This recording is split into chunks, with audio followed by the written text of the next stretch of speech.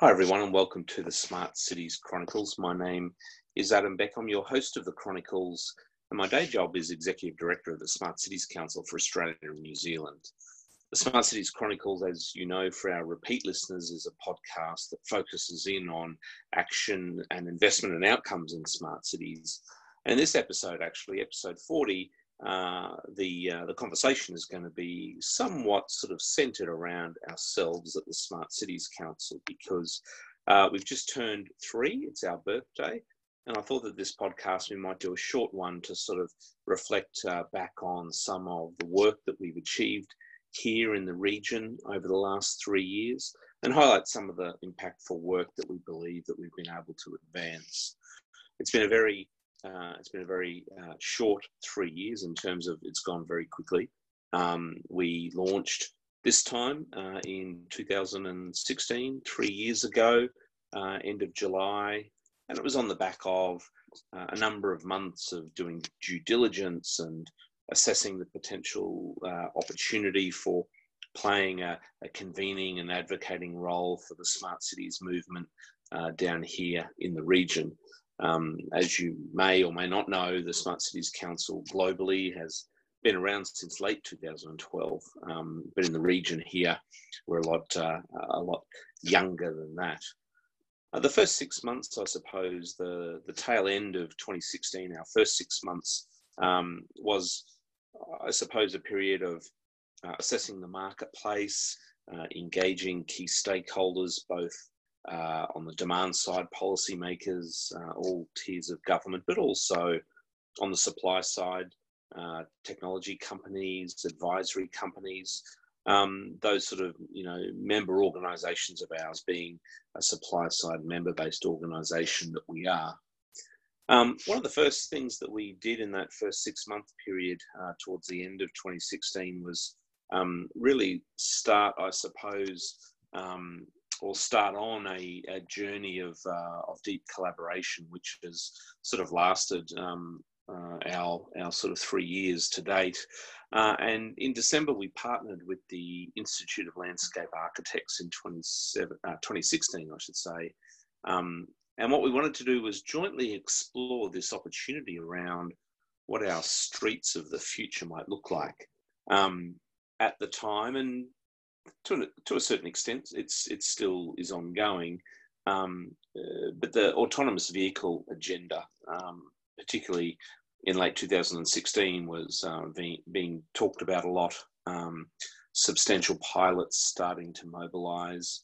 And there was a real question being asked around, what sort of problem are we trying to solve with autonomous vehicles? If autonomous vehicles is the solution, what's the problem that we're looking at? So we teamed up with the Institute of Landscape Architects, who, of course, represent a profession that have a substantial role in shaping our public realm, designing streetscape. And we hosted an event in Sydney called Streets 2.0, and it was really structured around sort of three sort of sub dialogues that we had. One around what complete streets look like, streets that are designed and provide opportunities and mobility for sort of, more people of all ages, all abilities, multiple modes of transit, streets that are places of commerce and social interaction. So that idea of complete streets was one of the conversations that we had. Green streets was the other one. How do we bring green infrastructure into the right of way, using trees and other natural sort of assets to, perform certain functions that nature does. How does that sort of influence the way in which we shape and design our streets? And then, we finished it up with sort of what does the smart street look like? And so that Streets 2.0 conversation was really the foundation for what has been now an ongoing initiative that we've been advancing called Future Street. And it culminated in a sort of a second wave of thinking and design and indeed piloting when we transitioned into 2017 and continued to work with the Institute of Landscape Architects around a sort of a one-to-one scale model and demonstration project of a street of the future, which was part of the Festival of Landscape Architecture in 2017. 2017 was a big year. We started to try and steward some really important dialogue around, I suppose, what would be considered horizontal issues that are critical to smart cities action and investment. We kind of kicked that off in July with a real sort of milestone event, which was a Smart Cities Standards Roundtable. And we had around about 30 people join that conversation. At that roundtable, we launched our very first guidance note, which have gone on to become a critical resource for industry and government on various different aspects of smart cities thinking. But that first guidance note on smart cities standards was launched at that roundtable. It seemed to be, at the time, the first time where the supply side, demand side, academia had actually come together in the country to discuss smart cities standards. And of course, for those of you that know us, standards have continued to be a big part of our advocacy, our thinking, and a core tool for really catalysing innovation and action and investment. We sort of followed up in September of that year with a number of initiatives. One was a smart cities policy think tank, where we brought government and industry together to talk about national policy for smart cities in Australia. Again, the first time that had been done, and we had a great dialogue, and we captured a whole range of ideas and actions that would then go on to become, I suppose, our blueprint and our action list for our policy and leadership task force. We kicked off August, September, a series of events, again, collaborating with our industry colleagues, this time with the Planning Institute of Australia, kicking off a series of events, half-day events, around advancing smart cities, the planning imperative. And that series of events went to Perth and Sydney and also Adelaide, and it brought together the planning and sort of city shaping professions. We critically kind of analysed where those professions were at with respect to the rapid pace of digital and technological transformation. What does the future of planning cities look like? What is the role of plan tech and other digital transformation methods and processes and approaches in that critical profession? And those three series of events with the Planning Institute have continued to sort of be part of an ongoing discussion that we've had with that close friend of ours. In November 2017, we released probably what we'd call our first maybe discussion paper, I think. It was called Digital Built Australia. It related to and included a series of ideas and recommendations around how the digital transformation of the built environment can be a real, I suppose, springboard for national productivity. The construction and development sector globally is a laggard when it comes to digital transformation. And we feel very strongly, we did back then, we still do today, feel very strongly about having a national agenda for the digital transformation of how we design and construct, but also manage our built environment assets.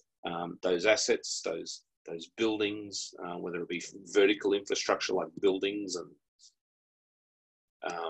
universities and other major public buildings, or indeed horizontal infrastructure, roads, bridges, other critical infrastructure. We believe designing, constructing, operating, maintaining those assets with digital tools that are available today can present huge savings, less wastage, but also enhancing productivity.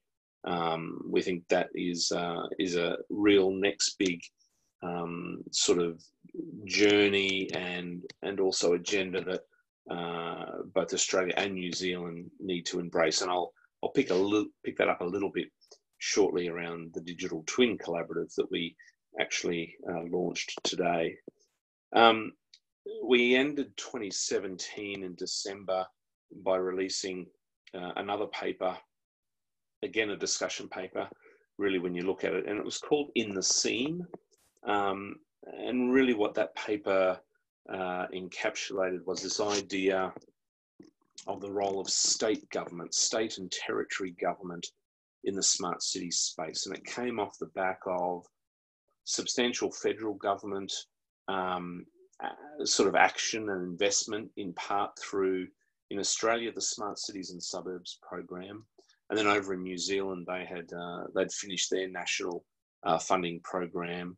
And of course, with local government and municipalities engaged, there was this question around, well, what are the states doing, or what are those sort of those middle tier government entities doing around catalysing action and investment around smart cities? So that sort of thought paper called In the Seam was quite provocative in that it identified a critical need for state and territory governments to step up and play a role that we think they're best suited to play in the smart cities agenda. We identified 6 real key priorities and action areas in which state and territory government can play a role. And that's also where we started to really introduce our very strong support and thinking around the City Deals, which is a program run by the Australian government, which looks to, I suppose, in some ways sync up all 3 tiers of government, negotiate deals around infrastructure investment and housing and jobs creation and broad sort of growth management, and potentially using those city deals and a program of multiple deals, place-based deals around the country, using those as a petri dish and a bit of an opportunity to catalyse and really leverage opportunities for smart cities investment. So 2017 was a busy year, our first full year being active in the marketplace. We entered 2018 and again, we entered another year, no shortage of activity underway. And early in 2018, in February, we launched a really important document, we believe, which was a Smart Cities Guide for built environment consultants. And again, that was a partnership project, this time with the industry body Consult Australia, who represent the supply side consultants in a whole range of professions, from engineering and planning, project management and the like. And we've been working with them for a number of months in a small committee to essentially tailor make a handbook or a guideline around how that profession, those built environment consultants that play a critical role very early on up front in the planning of potential projects, how they can really play their part in sort of garnishing support, raising awareness for embracing technology and data solutions in all of the facets of the built environment that we plan and design and maintain and manage. We got to the mid-year around June, and we ran our first think tank around smart cities procurement, and we've gone on to have multiple dialogues around that. That Smart Cities Procurement think tank, about 30 people in Sydney, we gathered, we spent 3 hours and we unpacked procurement. We went through multiple challenges. We looked at opportunities to sort of leverage existing procurement processes, making it sort of hopefully in some way easier to procure digital transformation and smart cities solutions. But then we also looked at how the process, the rules, regulation, and those more structural sort of processes, what amendments we might need to make if we're to really sort of create a procurement environment that can help accelerate action and investment in smart cities solutions. We continued in 2018, again, a major milestone for us with Smart Cities Week Australia. That was in October in Sydney. We were very pleased with the outcome based on the feedback that we got. We sort of exceeded every target that we set ourselves, whether it be number of delegates, gender diversity, and indeed geographical representation. So we had just over, sort of 320 people, more than 55 cities, more than 22 countries, and we had 186 guests and panelists and speakers all up over 3 days. So we were very delighted with the outcome of Smart Cities Week. And of course, that provided a platform for the release and the launch of some real important documents and resources, again, that we've sort of put out there to industry and government for consumption. One was a civic innovation guidance note. What is civic innovation? A word or two words very commonly used, roll off the tongue every day, yet little sort of attention paid to exactly what does that mean, how do we define it, and what are the core principles that underpin civic innovation. And through the great work of our task force around civic innovation, we were able to sort of produce a document and release that. And we've subsequently gone on to a phase 2 of that project to create a civic innovation maturity model for cities. And that work will be released at Smart Cities Week 2019, which is coming up in October. Also at Smart Cities Week, a major announcement and release off the back of 18 months work. We released the Code for Smart Communities. Again, another partnership project, this time with the Green Building Council of Australia. We essentially defined what smart urban development is. Whether it's sort of brownfield urban regeneration precinct development, whether it's greenfield master plan communities, or indeed campuses or greyfield neighbourhoods. We ran workshops all over Australia, also in New Zealand, to help really define what we think we mean by smart urban development, creating an underpinning set of 5 principles, but then the real hard work came when we had to create some metrics and some acceptable solutions around what those principles actually mean. That was a very rewarding project, but indeed a very sort of long project as well. 18 months, we anticipated originally that maybe it was a 6-month project, but really happy with the outcome. We've had more than 10,000 downloads of that document since October last year. And I think it's really filled the void in terms of providing some really important guidance that's necessary. So that sort of rounded out 2018, a big year, particularly coming off the back of Smart Cities Week Australia for the first time late in the year. We entered 2019, and in February, first up, we released our podcast, which is what you're listening to now, which is the Smart Cities Chronicles. So we've had thousands of listens to more than sort of 35 episodes. We've got people that are tuning in from over 22 countries at the moment, and it continues to grow week by week. So the Chronicles, I think, has become a really important resource for not only our listeners in Australia and New Zealand, but also those beyond our boundaries here that are really hungry to listen and share and understand what others are doing. In April this year, off the back of our strong interest and advocacy in the City Deals program in Australia, we released our first City Deals playbook, one of 4 playbooks that are under development. The first one, critically, of course, around standards and providing some very clear guidance to these 9 really important investment projects and negotiated deals or package of deals, and making sure that we embed standards across smart cities and data and BIM and a range of other more technical issues, making sure that we embed those into the procurement process early and often. We also in April, actually March, it was a key milestone for us by running a Smart Cities Investment Forum. Again, the first time the investment community has come together with technologists advisory firms and cities to talk about smart cities investment. It was a day-long session.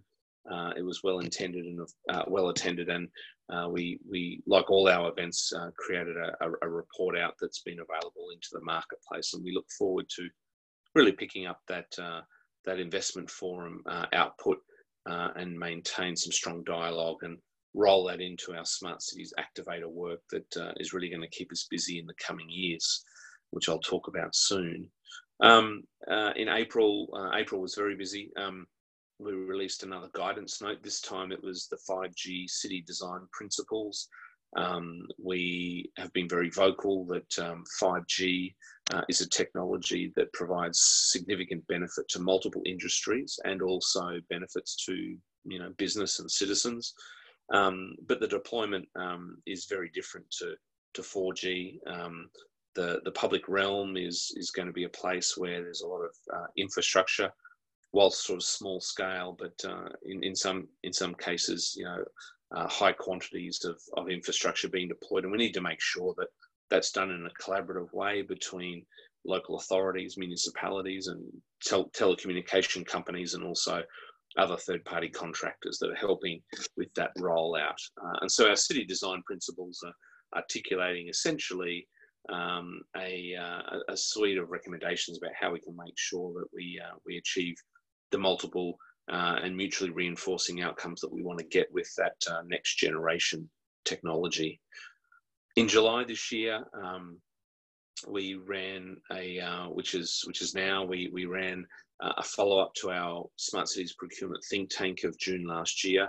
So the Smart Cities Procurement Challenge was a local government only online discussion forum to dive deeper into smart cities procurement, a topic which we will continue to advance given the significant opportunity we can realise if we unlock that procurement process to be sort of smart city and digital friendly. And that challenge exchange with local government is one of a range of exchanges, a number of technical deep dives, and also international city exchanges that our local government Smart Cities Network is participating in. And the local government Smart Cities Network is now a network of more than 60 cities and towns across Australia and New Zealand, where we bring together the demand side and we get them to share, exchange and learn. And that continues to be a key initiative for the council here in the region. And just today, we launched and had our sort of mobilisation call for our latest initiative, which is the Digital Twin Collaborative, which is bringing together government and policymakers, academia, and the Smart City Council's partner companies on the supply side, technology companies, advisory firms, and multiple consultants, to really try and build a community of practice around digital twin, which currently is operating in an environment where there's no standards. There are certainly definitions and multiple interpretations that are out there, but we're really interested in making sure we bring some comprehensive and rigorous structure to our dialogue, make sure that we share, and of course we proceed in a way where we can gain as many insights as possible, not only from our multiple sector participants, but also making sure it's a pan-nation initiative with both Australia and New Zealand, given the strong interest of New Zealand wanting to build a national digital twin. So I'll probably finish this podcast episode on our three-year sort of birthday celebration by mentioning the Smart Cities Activator. This is, I suppose, the culmination of our 7 years of existence, where we've had the opportunity to work with cities all around the world, create resources, learning resources and knowledge resources. We've trained cities and states and nations around smart cities. We've seen a lot, we've heard a lot. We know where we still need to break through. We know where we've got some real momentum that we can sort of help catalyse. And we've bundled that all up into a collaborative platform that we've created, which is online. It's web-based, and it's really a place where cities, but also the supply side, are going to be able to gather intelligence, really plan and design and scope smart cities projects in a way that are comprehensive and rigorous, using multiple modules and tools and templates that have been tried and tested for many years, that are focused around creating high-performing teams and high-performing projects. And the platform also has built within it an exchange function where cities can see what other cities are planning or scoping. And next year, we'll be able to activate a function within the platform around financing as we assemble an investment community panel interested in investing in smart infrastructure that will give our cities and users of the Smart Cities Activator a potential doorway or pathway into seeking finance, whether it be predominantly pre-procurement finance, but also for project finance moving forward. So we're very excited about what the Smart Cities Activator is potentially going to be able to do. We have targets and goals to have many hundreds of cities around the world on the platform by the end of the year. And from that, we'll be able to really get a comprehensive understanding around what's happening in the marketplace, where the demand is, and of course, hopefully it puts us in a better place to marry up the demand side interest in developing and deploying smart cities infrastructure and projects, but equally the investment community, the supply side opportunities in helping make that a reality. So there'll be more on the Smart Cities Activator in the months and years ahead. For now, that's just a snapshot of our 3 years. Happy birthday to us. We've led many discussions and dialogues that are important to advancing this agenda and making sure that we unlock the potential of technology and data solutions to help us build amazing communities, the best cities possible, and we'll continue to do that. And we look forward to sort of sharing some of our successes on an ongoing basis. But for now, signing off on episode 40 of the Smart Cities Chronicles. For those that aren't subscribing to the Chronicles, you can do so by going to your favourite podcatcher platform. We're on Spotify and Apple and others. Or you can also head to our website to listen in, which is smartcitieschronicles.com. You can email us at any time. Our email address is chronicles@anz.smartcitiescouncil.com.